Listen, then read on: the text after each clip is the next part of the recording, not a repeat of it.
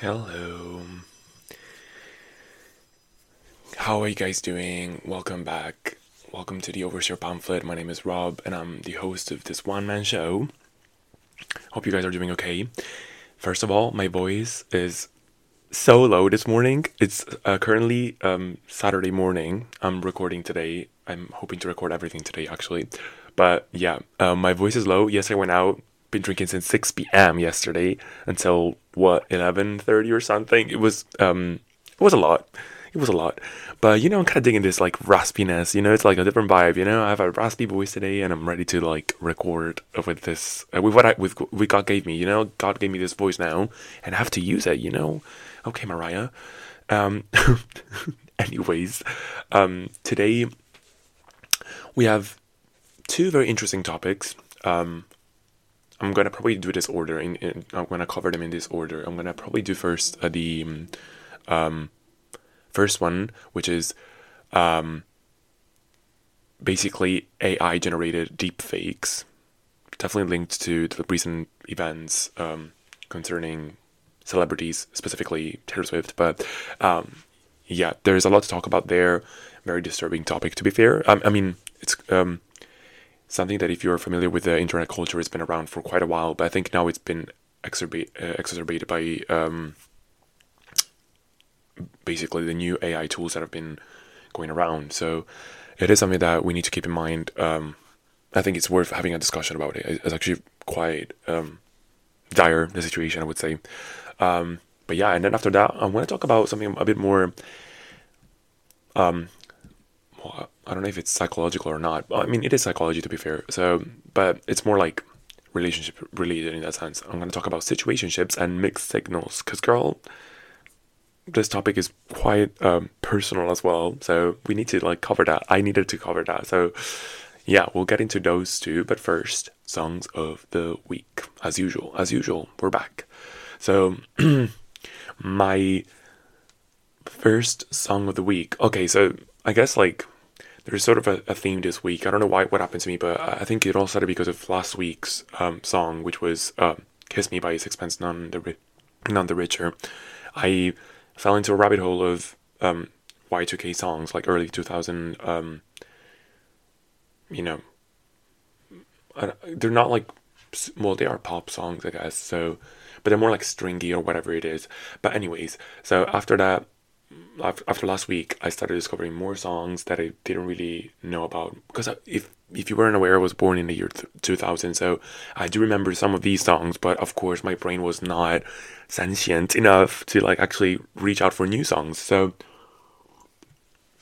yeah. Also, sorry if I slurp. Sometimes I'm like literally drinking some coffee because it's like literally what. It's like almost 8 a.m. and I'm just like, I just wanted to talk, I just wanted to talk. I woke up with a very specific mindset. Also, yes, I woke up at 8 a.m. after being out the entire night.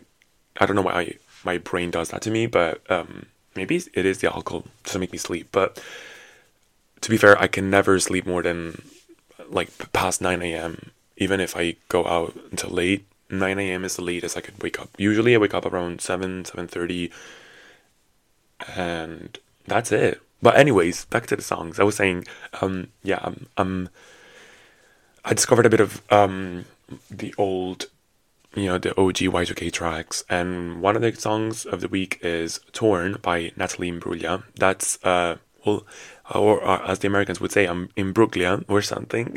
I don't know. That to me sounds wrong because it's very Italian. It sounds very Italian. But anyways, song super nice. It's all the thing with these songs is that they all sound familiar to me because probably I might have heard them eventually sometime, like back when I was a child or something. But yeah, I mean, this song rules. It's so good, and I do really like it because it has a very like acoustic guitar heavy production, which I love personally. I love pop songs that have like a lot of like acoustic guitars in it, and of course the chorus is memorable, and it's just something that I personally love. So go give it a listen. I think you might have heard of it. The other song I want to talk about is "These Words" by Natasha batting field. I only knew one song about from her, and that was Unwritten. Feel the rain on your skin. Feel the rain on your skin. Yeah, that song. That's the only song I knew by her. But these words came out like in the radio playlist that you can do on Spotify. When you select a song, you can like ask Spotify to play you like a radio based on that song, and this song came up, and I was like, hold up, this is a banger. I'm like, I need to put it in. It's very, I would say like this is more like I don't want to say, well, it is pop, but it's also a bit like, it has some like hip hop beats. I don't know, it's not hip hop, definitely not hip hop, but it has some sort of like vibe like that, you know what I mean? So yeah, I don't know, I feel like that is also one type of track that I would have loved also when I was younger, but never got a chance to actually, you know, ooh, damn, what was that? But I never got a chance to actually explore. You know what I mean? So yeah, like that's what's up. So that this song also, check it out. I'm gonna of course put them all in my playlist that I made, and the third and last song, was, well, I was planning to put two songs by this artist, but I think I'm just gonna like put in one because realistically it's the one I've been listening to the most, and it's called "God in Jeans" by Ryan Beatty. I don't know. His surname is spelled like Beatty. In my brain, it's Beatty, by the way, so it's gonna be Beatty. Probably it's not, but I'm sorry if I'm pronouncing it wrong, but yeah. So go check it out. It's actually a good song as well. I'm not really sure what he's talking about, to be fair. Like, it's definitely like a song about venerating someone else as a hottie, basically. So sort of like a love song, but very cool track. It's very slowed down. This guy reminds me a bit of Harry Styles in terms of the type of music he makes. Not the voice at all, like nothing at all, but it's just the type of music he makes. Especially his latest album, Calico, is quite good, and it does remind me a lot of like Harry Styles in that sense. So yeah, check it out. I'll put them in the playlist, and you can check them out there. But yeah, these are the songs of the week. This time around only three. I mean, I did listen a bit to the Kaliuch's new album Orchideas, and I liked it, but I think I need more time with it before I actually put my 2 cents on the songs that I listen to that I like the most, I guess. But as of now, I saved 2 songs from that album, and I saved basically Pensamientos Intrusivos and then Temata by both by Kaliuch's on Orchideas album. Yeah, so if you do want to listen to those, go for it. But I'm not gonna put them probably in the playlist. I don't think so. But they're pretty chill, pretty cool. But yeah, we're gonna get into the first topic. Period.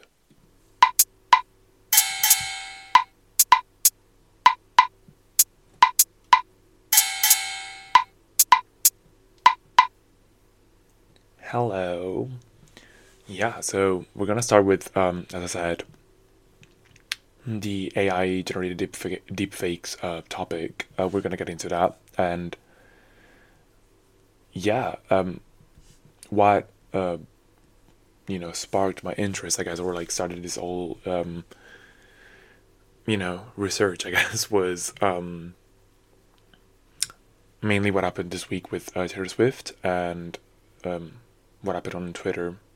Well, X, I guess, but still Twitter in my eyes because I don't want to endorse or be associated with X. To be fair, I think things are getting out of hand even more. But basically, what happened was that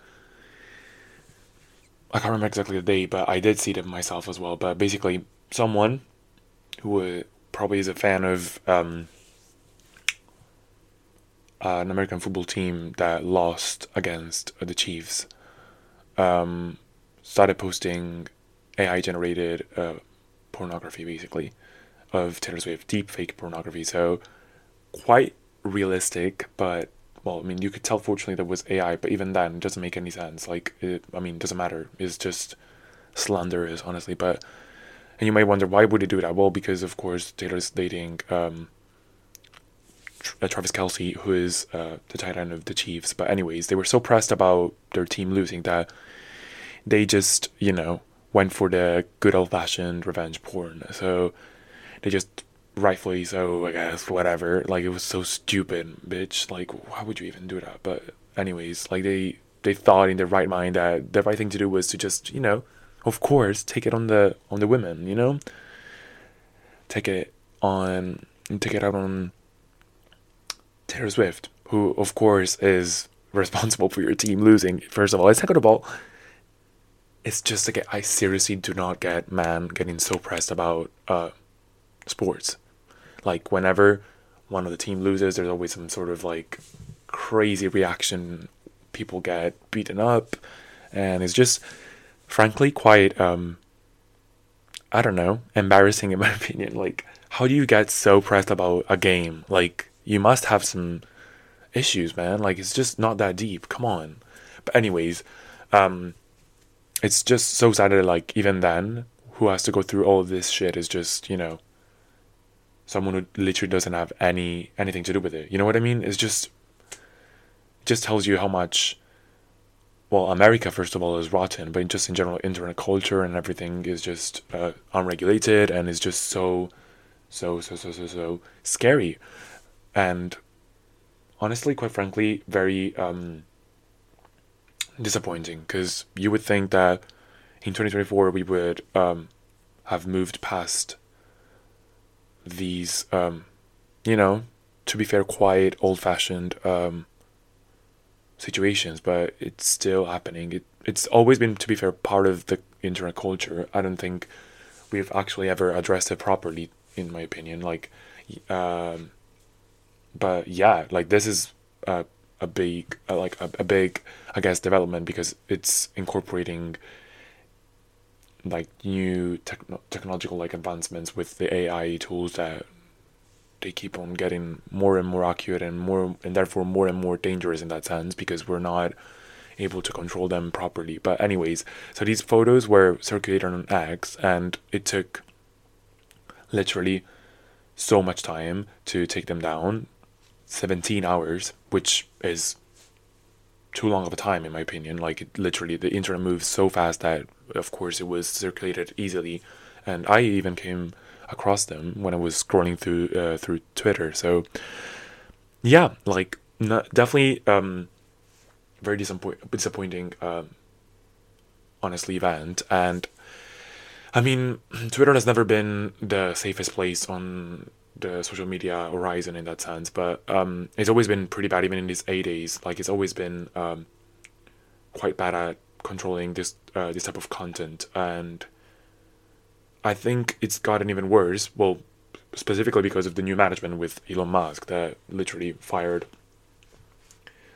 so many people, even from the the departments that are in charge of like controlling the content and approving pictures and all that stuff. So I mean, the team is quite small now, and of course it took them 17 hours, not to like, of course, excuse what happened, but like, it's just quite appalling, honestly. And I mean, these things have been circulating like about different celebrities as well for years and years and years and years. Like, it's always been a thing. It's always been a thing, and I think that while, for example, like, I would say smaller or less like mainstream social media, I've always had these things. I think it's quite rare to see these type of images hanging around for so long on one of the main more popular social media platforms. Yes, Twitter has fallen off, but I think it still has quite the influx of young people on there. So it's just quite appalling, honestly. So I don't know. I feel like the main issue here is that regulation, of course, of these apps. has not been has never been, to be fair, quite good. I mean, I would argue that other social media platforms have become better at this in a way. Like, I know Instagram is always on my fucking neck, even when I simply put a curse word on my stories, for example. So, you know, some social media platforms are well equipped. They have a good team and they have enough, you know, resources to crack down these things. But other places, to be fair, might not even have the resources, but also have people in charge that don't even care about it, to be fair. Like, it took them 17 hours. It's just insane to me. And of course, now she's taking legal action against the person. But here's where it gets tricky, I think.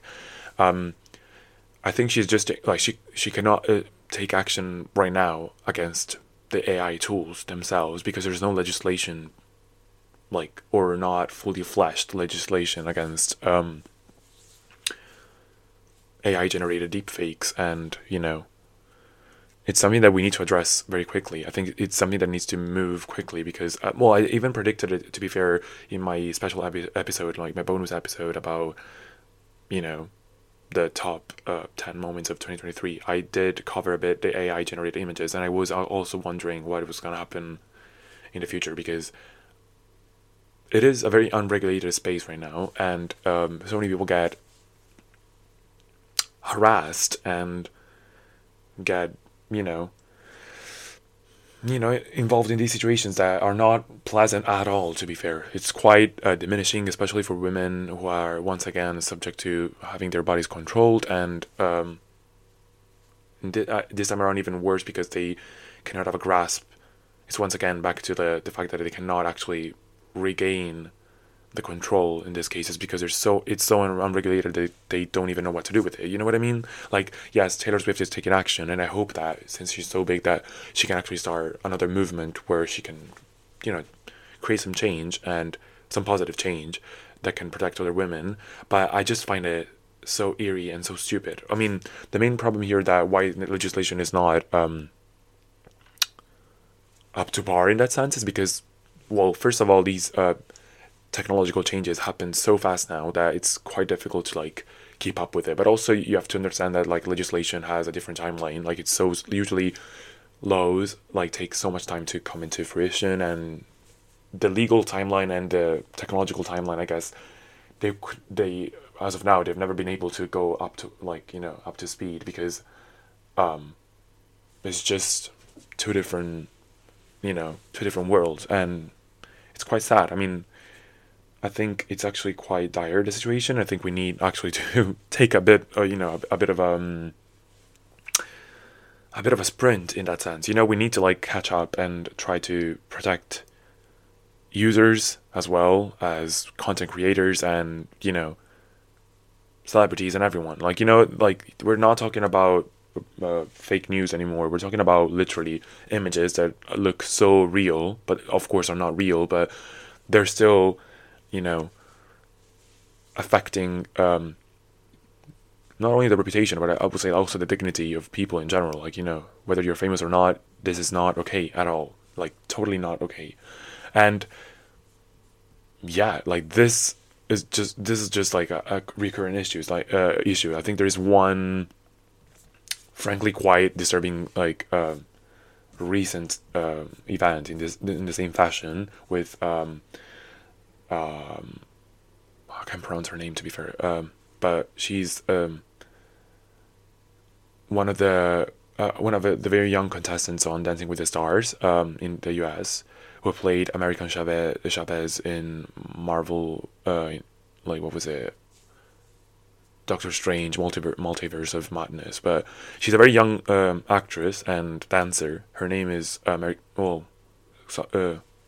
her surname is Gomez, but she's just 17. And when she was, I think, at Dancing with the Stars or something like that, around that time, she did say that she saw images of herself, like literally deepfake pornography of herself, like a 17-year-old. Are you fucking kidding me? Like, this is just plain disgusting shit, you know? Like, I don't know. I don't even know how to, like, you know, I'm speechless, honestly. Like, these things should never happen. And to be fair, but the amount of time I spend online, I've always seen these things happen to even younger women. I remember Billie Eilish, for example. I'm not sure if she was underage or not, but that doesn't make any difference because she was just maybe barely above 18 anyways, but doesn't really matter. But yeah, there were so many images of her on Twitter circulating of her having, like deep fake images, of course, of her with huge boobs, and people were obsessed about that, or some images generated that made her look super fat, or there are some crazy images around the web. Like, most of the times when you search online for deep fakes about celebrities, 96% I think it's like sexually explicit, which is appalling, honestly. Like, it's just, and it raises so many questions about ownership, about creative ownership, about revenge porn. There's so much at stake here, honestly. Like, it's so dire. But yeah, as I was saying, I think the issues raised are multifaceted in that sense. One is, of course, the platforms that are allowing these images to still circulate for such a long time. And I think, well, yes, we need better better regulations in that sense. Like, these apps need to step it up and start paying more attention to these things. I think also we need to stop using these apps that allow these things to happen. So I think boycotting is actually a great way. I just recently watched a video on YouTube about one of my favorite YouTubers, by Zachary, and he did denounce this, and he did quote so many interesting articles that I read, where everyone is calling for a unionized action from the users, because we cannot expect anymore the developers to actually do something about it. We need to actually make a positive impact on the situation. So I think boycotting the apps is actually a great way of doing it, because you don't want to give money to an app that allows these things to happen. Like, you don't want that. If you want to protect and create positive change, you need to take the matters into your hands sometimes and do something about it. Protect these women and honestly also your user experience at the end of the day. So yeah, it's not enough to just spread an hashtag around saying protect Taylor Swift or whatever. I think, well, yeah, that cleans a bit the search, and when you search her name now, it could help by finding now nice normal images of her. But apart from that, just stop engaging with the app and get to some other apps that are safer, well, better regulated. And yes, no app is perfect, but we should be critical consumers in that sense. We should choose apps that at least provide us with some modicum of protection and have social values at their forefront instead of just being businesses and all that stuff. So yeah, I definitely recommend trying boycotting the Twitter. I'm personally considering of getting off the app because it's just ridiculous at this point. But yeah, that's one of the issues that I see popping up in my brain. Another, of course, was, as I was saying, legal issue. And I think, as I was saying, that it is a struggle, of course, to get the laws up to par, but I think it's definitely something that needs to happen. I mean, it's crazy to think that I was looking online a bit about the status of legislation here in the UK, and we're still waiting for a bill. It was called the online harms bill. It's still due to become law. It's just something crazy, honestly. It would create, in that sense, with this bill, a new criminal offense of sharing deepfake pornography, but it's just about sharing it. It's not about actually creating it, and it doesn't really solve the issue of AI generated content at all, to be fair. If you want to take action against this type of content, you're still left with very little legislation about it. So yeah, there's not simply legal complications. There's also reputational risks. Talents can fall victim to fake narratives, and explicit content is not about them. I would say definitely the way like these things could be tackled is to just improve legislation in different areas. Defamation, of course, is one of the main ones. I think it is a clear sign of defamation that, you know, could be like, you know, if you could improve legislation on defamation for these situations with AI tools, then yeah, that's one area of the law that you can improve. Then it's definitely privacy and harassment. Definitely privacy and harassment. Data protection, of course, intellectual property, because it is about also that, and also criminal law, because it is a criminal offense to, you know, basically depict yourself, share, you know, fake images that are not actually yours, and you never consented to. You know what I mean? It's just crazy, you know. But yeah, I think what's also interesting here to note is that yes, AI tools are terrible in that sense, but also can be used at the same time to crack them up. You know what I mean? Like, yes, AI generated images are terrible, but you can also use AI to easily track this, you know, deepfakes and take them down. So you can use the AI tools also to your advantage in a way, which is good. It's a good way of using the AI tools. I think I also said this before. I think in one of my previous episodes, I think I said about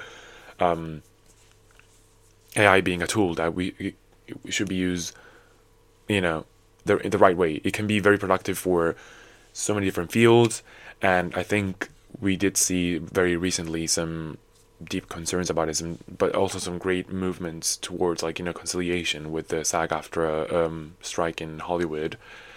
There were, of course, many concerns about intellectual property and about, you know, creative property and creatives being left behind because of now, like, these tools basically, you know, taking over and delete, like, you know, completely erasing jobs now because you can literally use an AI tool. But I think there was a good, like, unionized movement there, and there's plenty of good, you know, conversations that were that were produced by that. And, you know, there's definitely, we need to, like, learn how to, like, coexist with these advancements, you know, but there's definitely a need to, you know, get these tools under control in a way. They cannot be left like this and like uncontrolled anymore. Like, literally, it's so easy now to generate, like, deepfake pornography. Like, you literally use any AI tool and just give them a prompt, and it would literally create the most vile shit. So why is that still allowed? Why are we still allowing this? We need you know, better. We need better legislation and better control, and I think it just opens up like a floodgate of issues when it comes to, well, in this case specifically, gender and women's bodies and control over women's sexuality, and it's just frankly quite disturbing. Like, it seems like we're going back again. Like, you know, we're falling into our footsteps once again. You know, like, it's just so disturbing. Like,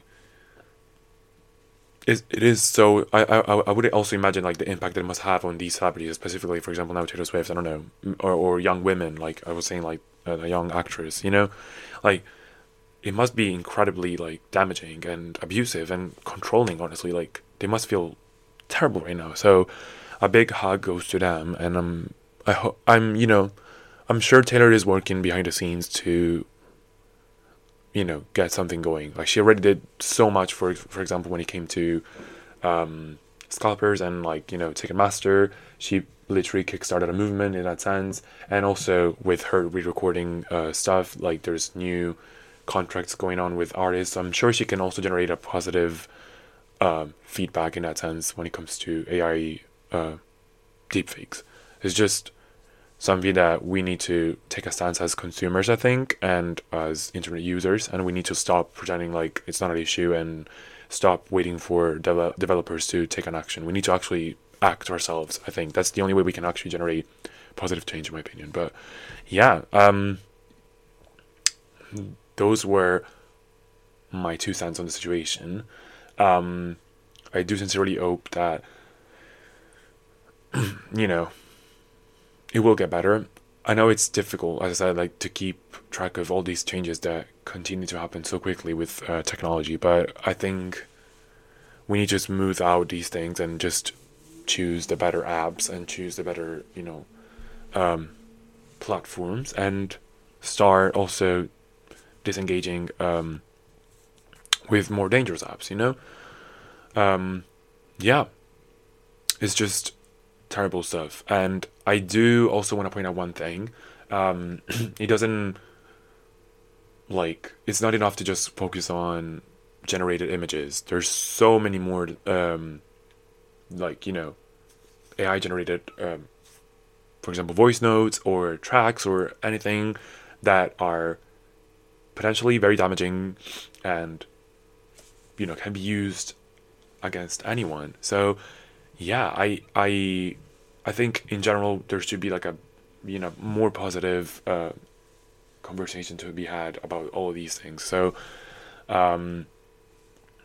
yeah, we cannot let technology, especially now that it's getting so out of hand, lose like this. We need to rein it in and try to do something about it. And I also think what's kind of weird is that it's been an issue for so long, but it also seems to affect, of course, mostly women. Yes, I've seen some AI generated pictures of maybe, who knows, for example, Josh Hutcherson, for example. I've seen some pictures of him, but I've never seen straight up, at least not on Twitter, straight up pornography about men. Or maybe there are some images, but to be fair, that they must be way, way, way less common compared to women's deepfakes in that sense. So that tells you a lot. That tells you a lot about the kind of people that are on the apps, the kind of people that use these apps, the kind of people that use these tools, and the kind of people that get away with it as well. Because and the kind of people that govern these apps in general, these platforms, they allow these things. So it's just honestly appalling and so crazy. But yeah, these are my 2 cents on the situation. It's quite a serious topic, I guess. So I didn't crack any jokes because, of course, it's serious. It's something that we need to talk about and address. And I hope it sparks more interest on your part, or on your end. On your as a listener. I hope I can at least start a conversation about this. Please do go and inform yourself even more. There's plenty of resources. I'll probably try and move away from Twitter and maybe migrate to Threads, maybe, I guess. It seems that there's plenty of users there, and frankly, I'm sick and tired of Twitter. I'm sick and tired of these things happening. It's just not good. Not good. Yeah. But anyways, we're gonna move on to the second topic, slightly a bit more lighthearted, I hope, and we can just have a giggle, have a little chat about situationships, of course. So yeah, catch you in a bit, and stay safe out there, stay safe and be better, do better as a consumer.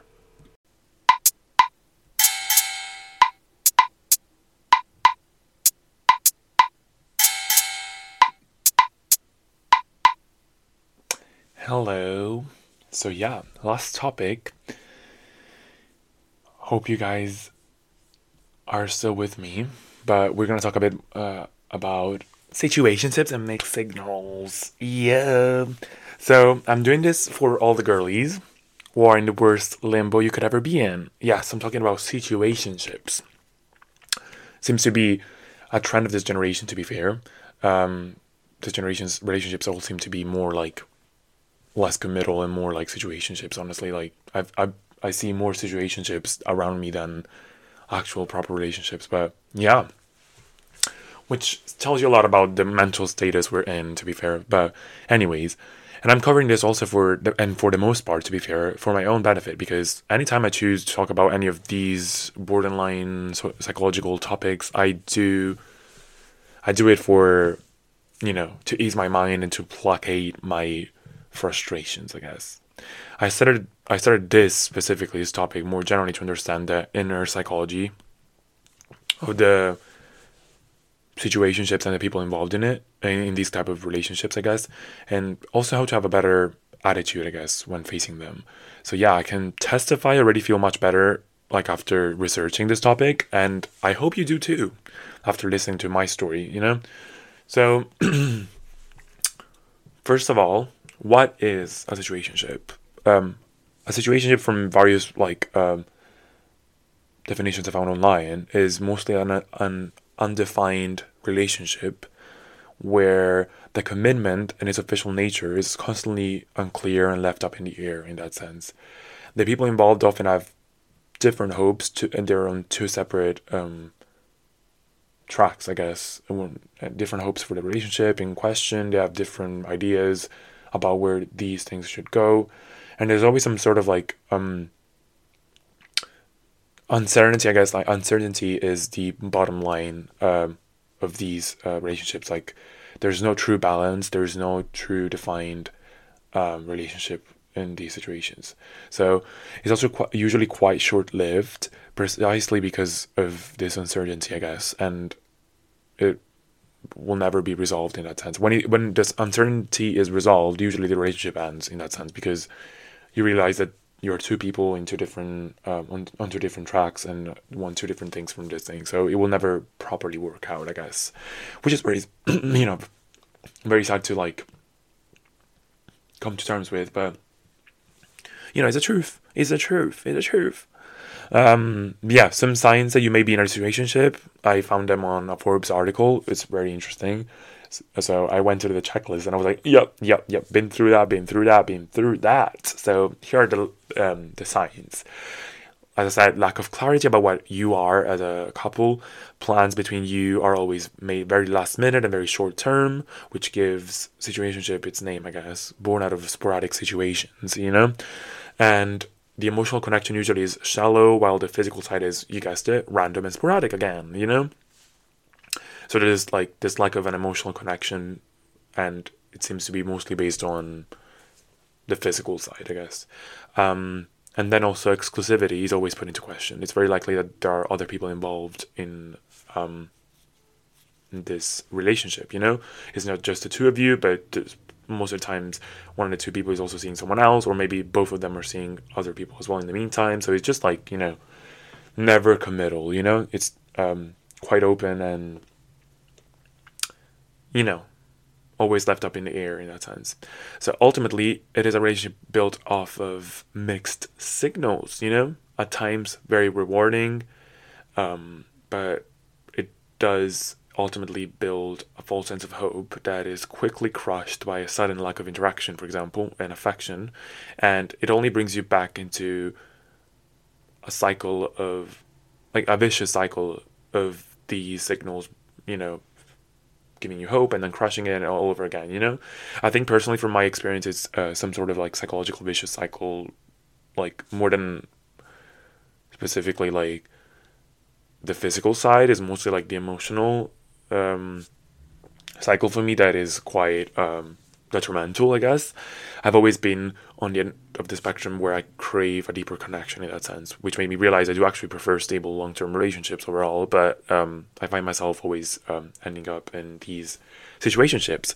And this was also a realization that I had not too long ago, precisely because I went through a few situationships myself.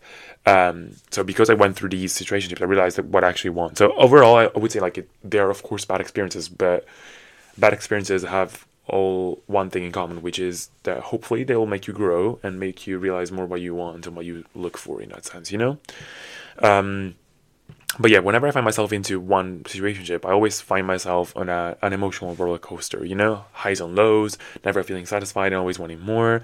And I guess a common feeling that I always had was this feel of longing, I guess, for the potential that you could have with someone, But I think what's even harder is to realize that there is no future there, and that you are traveling on a completely different lane from the person in front of you. You might not be emotionally involved, but you are not, in it for the same reasons or with the same plans, I'm personally not the type of person who likes to string someone along. I'm quite the opposite. If I'm on the end where I'm not feeling this and I'm not feeling the emotional connection at all, I mean, there might be some physical connection, but there is no emotional connection, or I don't have the same hopes as the other person, I'm very quick to dismiss a relationship or like any sort of encounter in that sense. Like, if I don't feel it, I'm not going to pursue it. You know what I mean? But and it also means that when I'm into any situationship, I'm on the other side. I'm on the side that is hopeful and that is having different hopes from the other person in front of me. So yeah, it makes you feel taken advantage of sometimes. But also, I think you should also take ownership sometimes and say and see what you're into and see what's happening around you and pull back and walk away from it. I know it's so hard. It's easier said than done, but I think blaming the other person only is not a mature move. You need to realize that also you're playing a part in it. I'm a firm believer that in every situationship or any relationship or anything of the sort, you can never fully blame another person for all the, bad experiences you may have had, or the relationship ending, or all that. There's two people or more than two if you're into any polygamous relationship, but whenever there's more than one person involved, there's always some blame to split in that sense. Yes, maybe the other person has led you on more than you have, and maybe they have slightly forced their hand sometimes and probably have been the worst person between the two of you, but you cannot deny that you've also played a part in it in that sense. But anyways, yeah, as I was saying, it's a vicious cycle, as you crave the attention of the person, you finally obtain it by meeting them, for example, at their own convenience. By the way, it's always at their own convenience, not yours, just to feel like, I guess, you still go for it because you want to feel this sort of satisfaction, this this rush, I guess. And then the satisfaction is also as quickly as it comes, it's also quickly going away, due to other plans or disillusionment or whatever. The other person suddenly pulls back, and the thing is just crushed immediately, so then you feel defeated, only to crave even more attention once again, just to feel this rush and this satisfaction once more, and you go through the cycle all over again, and so it goes. So you're stuck in it in that sense. So yeah, not fun at all. Girls are, the girlies, I'm with you. I'm so sorry, but it is so annoying. I know it's I realize that it's unfortunately something that we go through, and we need to also realize that it's normal to go through. As much as it's not a normal situation you should be in, it's okay to go through it. It happens, but I think the most important thing is that you learn from it. You don't fall into the same loophole again, and you just learn from your mistakes. That's what's important. It's okay to go through these things, but also please do yourself a favor, have start building your self-respect, and be I don't want to say be more guarded, because that's not the point, but be quicker to realize what's happening around you. You know what I mean? I think the main reason you keep on returning to these cycles, though, is specifically because of the mixed signals. So I want to first look at the psychological side of the people who are on the side of craving more emotional connection, So why do you invest in your own detriment? Why do you do that? I think, as I read so many interesting articles, like psychological articles, and specifically about mixed signals, which I think are the reason why we come back. Mixed signals are, at their basis, they hinge upon a little phenomenon called cognitive dissonance. It's when we are presented, for example, in any situation, we're presented with two contrasting elements that coexist, and it basically sends our rationale into a frenzy. It's like problem solving, basically. You're confronted by something that is inexplicable, and it's contradictory in that sense, and your brain goes into a frenzy that you makes you want to solve the issue, just problem solve, basically. So the coexistence of these two things, or multiple factors that should never be together, becomes immediately attractive to you when it comes to, for example, relationships. You wanna explain it, you want to solve it, and so the mixed signals given to you by someone else, in a sense, make you become overly analytical, overly preoccupied, and sometimes they even trick us into believing that we actually like the person more than we truthfully do, all because we're problem solving here. Like we're so obsessed by the issue at hand that we trick ourselves into believing that it's worth spending our time like solving this issue because there might be something at stake. And so you start believing that you're actually so much into a person when actually maybe you're not. Like you're just pretending to be because you spend so much time pursuing this that it would be, well, I don't want to say a failure in that sense, but you would think it's a failure. I guess you would think it's a failure to just let it go. And yeah, it's cost fallacy in that sense as well. So it's just some little brain tricks that we unfortunately inflict on ourselves, sometimes unwillingly, sometimes willingly. Is just the bottom line is like insufferable, honestly. So, but yeah, it's I found it so interesting. Like it is, to be fair, if I think about it, it's actually sometimes it stems from that. Like the reason why, for example, I tend to, well, I've come to realization that I'm so attracted to people who are emotionally unavailable or like any sort of like difficult relationship is because I enjoy the problem solving of it all. I enjoy the chase. I enjoy the muddy waters. Well, when I say I enjoy it, it's not that I actually enjoy it, but I love problem solving. I love finding a solution. I love going into these seemingly like unsolvable situations and trying to solve them. You know what I mean? And frankly, it's stupid because literally, if someone wanted to like straightforwardly date you, they would. They literally would. But in my brain, it's boring. You know what I mean? It's so stupid. Like you would think logically the safe bet is to go for someone who is kind and available for you. But I find myself always getting attracted to people, who are, I guess, more unavailable. It's so stupid. I know it's like so dumb to say, but it is. Because I don't know. I feel like there is some sort of like romanticization, I guess, of the idea of a chase and like being through it all and then eventually ending up on top. But like statistically, none of these things end up in a relationship at the end. Like even all my friends I've talked to that have gone through similar experiences, none of these things work out in the end. So yeah, we're just basically inflicting pain on ourselves. But it's also normal in a way because I think when there's some sort of like mystery or like unclear situation, there's also some sort of like attractive nature to it. You know what I mean? Like you like the muddy waters sometime, but also you feel by the same token, I guess, you feel so emotionally drained, so terrible after it. Like you feel like you're wasting your time sometimes, and then you're eluding, like you're delusional, you're not making sense, and that you're just being a stupid person. And I know it's difficult. It's a difficult situation. I know it's quite difficult, but don't worry. At the end of the story, I also have some positive advices to give in that sense. Right now we're just analyzing, so bear with me. But yeah, so you keep on returning basically to these cycles specifically because of the mixed signals, right? And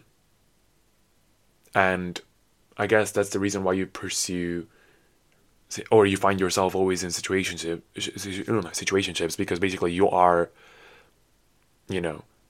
attracted to these unsolvable problems, So that's what I'm saying. Like it is, like the other person is also at fault because they're leading you on, but it's also your fault as the other person for pursuing something that frankly is never going to give you much. You know what I mean?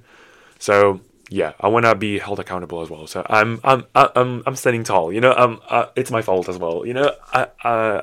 I'll say it. It's my fault. Actually, no, it's never my fault. Fuck you. It's never my fault. Why would you lead me on? Why? Why? It's so bad. It's so bad. Like, I know it's frustrating, but I think, jokes aside, you need to be critical. And you need to surround yourself with people who actually bring you to reality. You know, your friends, talk to your friends about these things. Don't like exasperate them, of course, but do talk to them and try to listen to your friends, because they have a third party perspective that you need to have. You need to have a hand. So, yeah, don't fall into like these TikToks that like romanticize them too much, because it's just not good for your mental health overall. You're just gonna feel defeated in the end. So I'm doing this for y'all. But let's go to the side of the other people, you know, like the other person in the situationship, the one is like supposedly leading you on, right? It is important to note that, you know, here we're talking about also mostly non-commitment, you know, like non-committal people, because at the end of the day, like the situationship, as I said, never ends up in a relationship because people are not ready to commit in that sense. So my bigger question here overall is, why is it so hard to find commitment these days, you know? I think what I found out is that partly it links back to also what I covered already on my dating apps episode, specifically the sense that nowadays it's so easy to like indulge in this fake idea that we have endless choices and therefore you are wasting your time if you commit to someone. Like there are so many possibilities, so why would you commit to someone? You know what I mean? So definitely there is some, you know, some fault in that, in the way we use apps, in the way we are immersed in the dating world nowadays, you know? But I think overall, what I also found out is that it's also a problem that our generation has in terms of a flawed bringing up, in that sense, a flawed childhood that we somehow, all of us share in that sense. Communication and emotional like intimacy seems to be even rarer these days. Everyone is brought up to be more and more individualistic, I think, without necessarily caring about building some commitment and some true emotional attachments in that sense. I think, of course, the fear of commitment is something that is, to be fair, quite widespread these days, specifically because the way we were brought up and the way we see other relationships evolve when we were children. And it's so bad that it literally even has a clinical word for it. It's called gamophobia, which is basically the fear of being in a monogamous or like even any sort of like commitment in that sense. Yeah. Yeah. So there are so many clinics. I've seen so many web pages of many clinics that trace the origins and the medical origin of gamophobia to the way we were brought up, of course. Many gamophobic people have probably had unavailable parents who have taught them to be self-reliant rather than relying on other people. And this, I will also partly blame the fact that parents sometimes get themselves too involved with work, and of course, now we have both parents working, which is the norm now, which is good, of course. But sometimes both parents get too involved with work and too involved with like their private lives that they forget they have duties as parents to be there for their children and to be emotionally available and to be showing them good examples in that sense. So I think we have this trend in our generation that we were all brought up by maybe two parents that both worked too much and never properly managed to strike a right balance between working and caring for their children.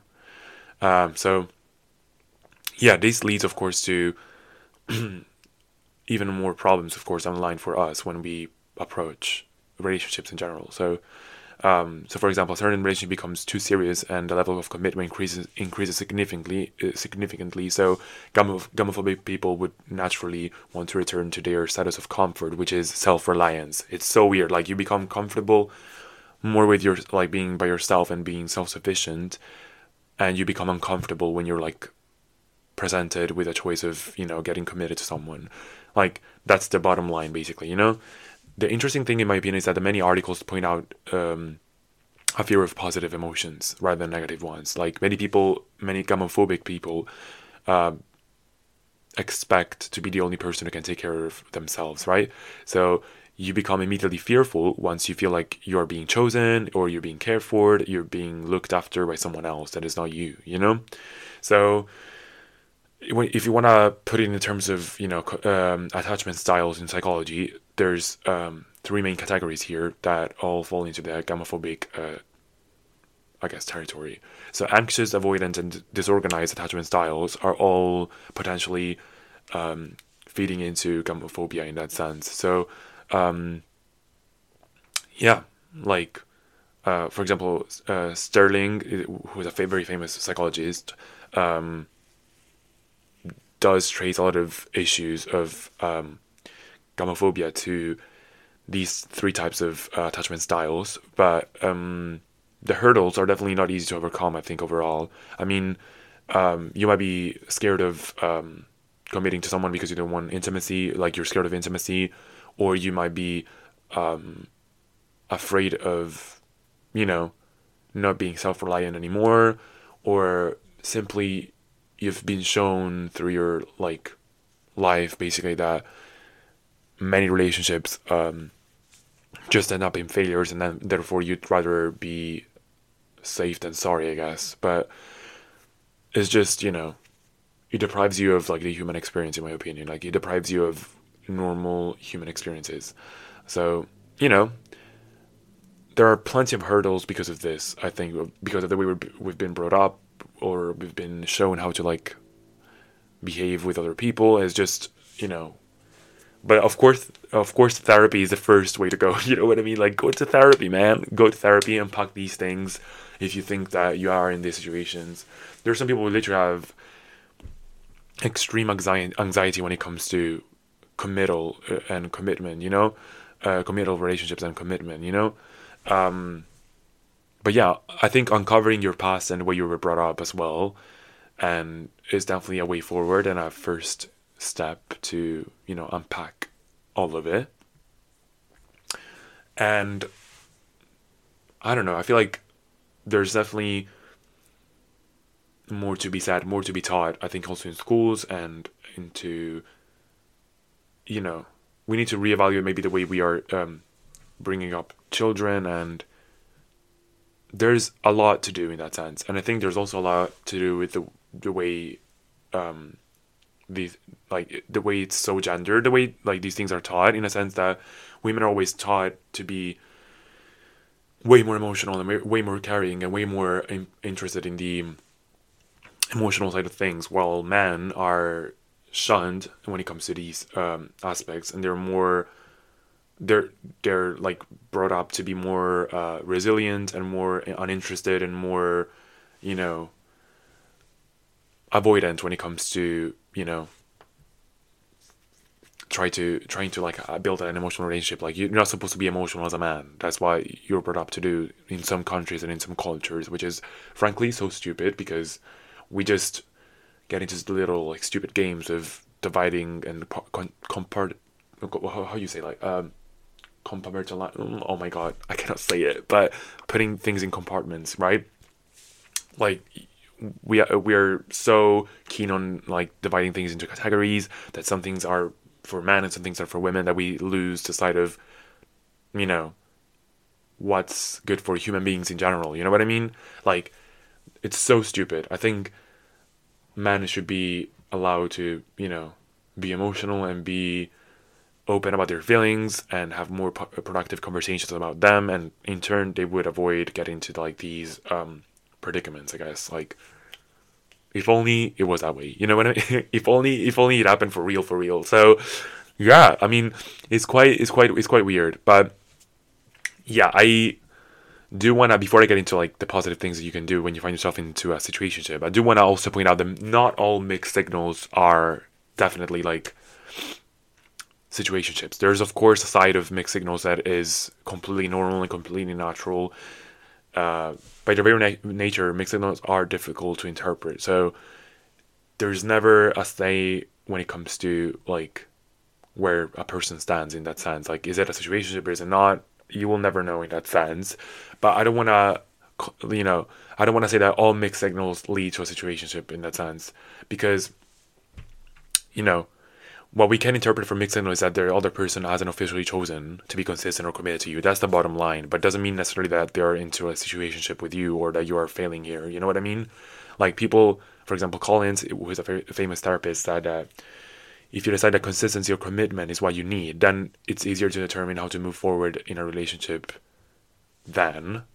So you know what to look for, of course. But in the first stages, it's always difficult to ascertain for a fact what both of you want. And it's normal. It happens, you know? If a person is acting like this in this way, there is, of course, a bottom line of that person dealing with an internal conflict. So they may want oppose or contradictory things, such as absolute freedom and safety and security, but they're grappling with the idea of maybe getting to something that is more serious in that sense, you know? And sometimes it does lead into like a proper relationship, which is good. So don't get it twisted. Not all mixed signals are part of a situationship kind of relationship, but it might just be indecisiveness and all that. Yes, it is sometimes true that if a person really wants you, they will pursue you at the end of the day, which is good. It is true. But there's always, like, of course, also in the early stages, there's always some sort of uncertainty that a person goes through. And it's normal, you know? I think also we need to, like, sometimes cut some slack to these people. Like, to the people who give you mixed signals in that sense. Because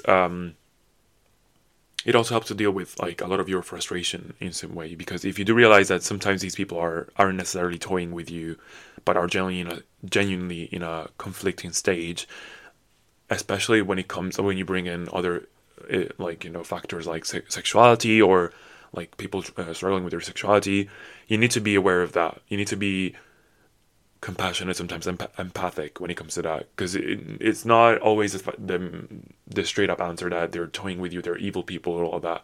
Sometimes the other person might be genuinely like confused and they need time to figure things out, and it's okay to do that. What's not okay is to be led on endlessly. If this thing happens and it keeps on happening over and over and over and over and over again, then, you know, that's when it becomes a problem. You know what I mean? Like, if you keep on like being mistreated in that sense, then that's where it becomes a real problem. You know what I mean?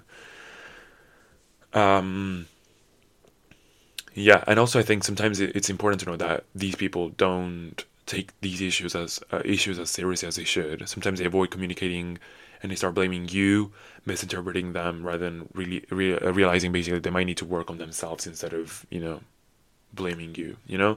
So yeah, be aware of that. But make sure to keep in mind if you're being clear about what your intentions are, you're not going to be on the wrong side here. You know what I mean?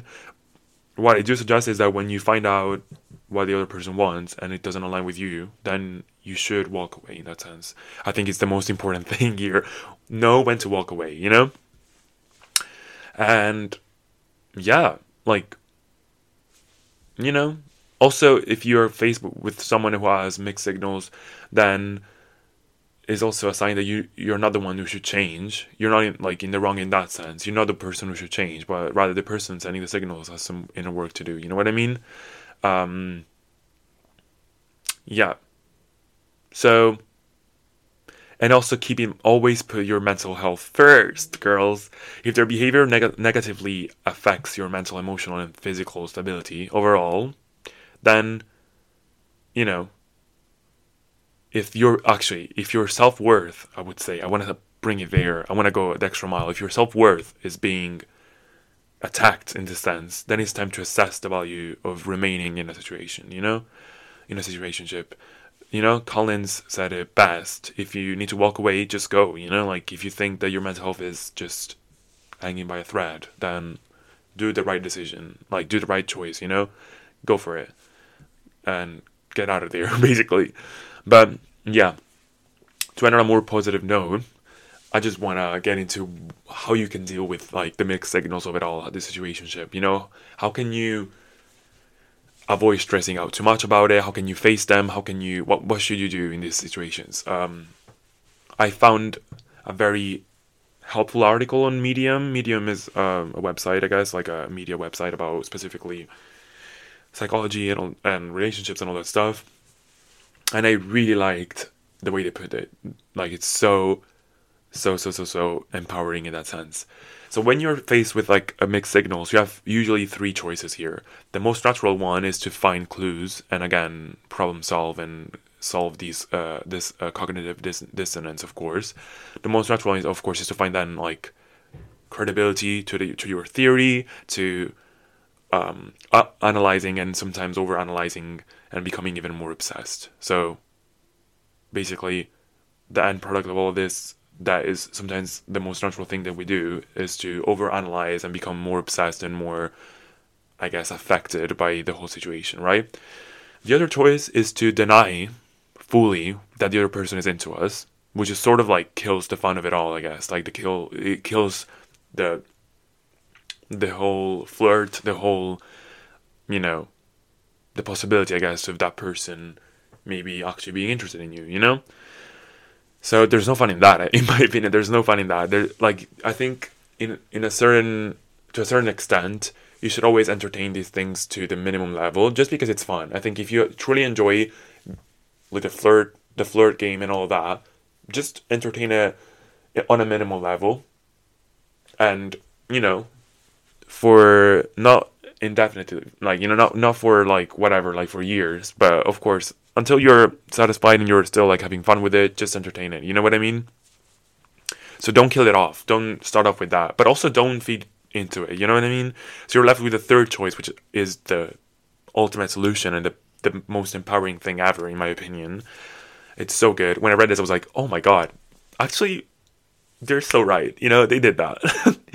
But yeah, the choice you're left with here is to instead take the priority away from the situationship or the person you're in front of, like the person you're facing in that sense, and substituting it with your own self-realization. You know what I mean?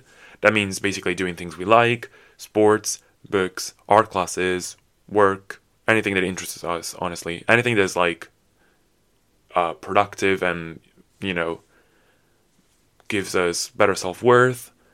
That in turn does two things, One, you create a system of internal validation, basically, that reduces only the reliance on the other person, right? So you become self-reliant in that sense. You become, you have a system that it's good for your own mental health, and that you're valuable as a person, regardless of what the other person might think of you, which is good. Like you sort of realize that the other person is not a need, but a want, and an additional thing, that is nice to pursue, but is not at the end of the world if it doesn't work out. You know what I mean? So if everything goes wrong, basically, you will still have these pillars that give yourself a purpose and a deeper appreciation of yourself, right? And the other thing that this thing does is to make you not only a more exciting person, but also unfazable in that sense. Like when someone cannot phase you, you become the prize, right? Like you flip the expectations around, you flip the attention back to the other person, right?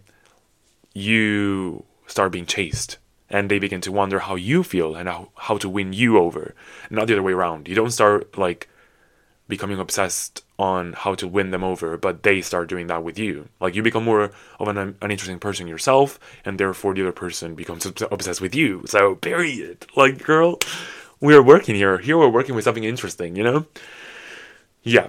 So keep these things in mind whenever you're faced with mixed signals and situationships. Try to avoid stressing too much about it. Pursue your own interests. They're an additional thing. This person you're dealing with is an additional thing. It's a purse. It's an accessory. Something that you might want, but you don't need. You know what I mean? So focus on yourself. Become a better person yourself. Become more attractive yourself in that sense. Become more unfaceable. You cannot be faced. You shouldn't be faced by these things. Occupy your mind and your time with other things. I know it's difficult to do. I know you're fixated on someone and you're trying your best, but try and occupy your time with other things. Try to become more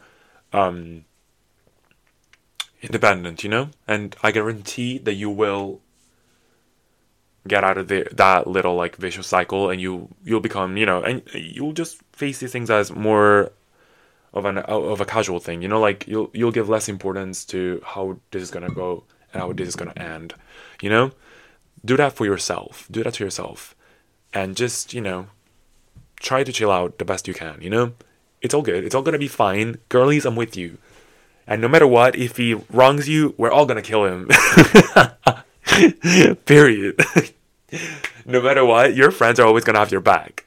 Keep that in mind. Have this sort of mindset. You know what I mean? So, yeah. Hopefully, I was able to communicate a bit more. You know, more positive things about these situationships, and I hope. Well, I definitely help myself when doing this because I am dealing with so many of these issues now, and I've had them before as well. And the first step of step to become a better person and to be a better, to be better at handling these things is to just first understand them, right? Understand yourself, but also understand the other person in front of you. So I hope that I at least gave you some prompts here and some, helpful guidelines. And I know it's not easy to do, but just, take it easy. Take it easy. Read more about these things if it helps. If it helps you, it definitely helped me. It definitely made me more comfortable and more like, at ease with the whole situation. And I'm just taking things as they go, I'm just enjoying the ride, And if I'm not feeling it anymore, I'm gonna jump off the ship. Bye.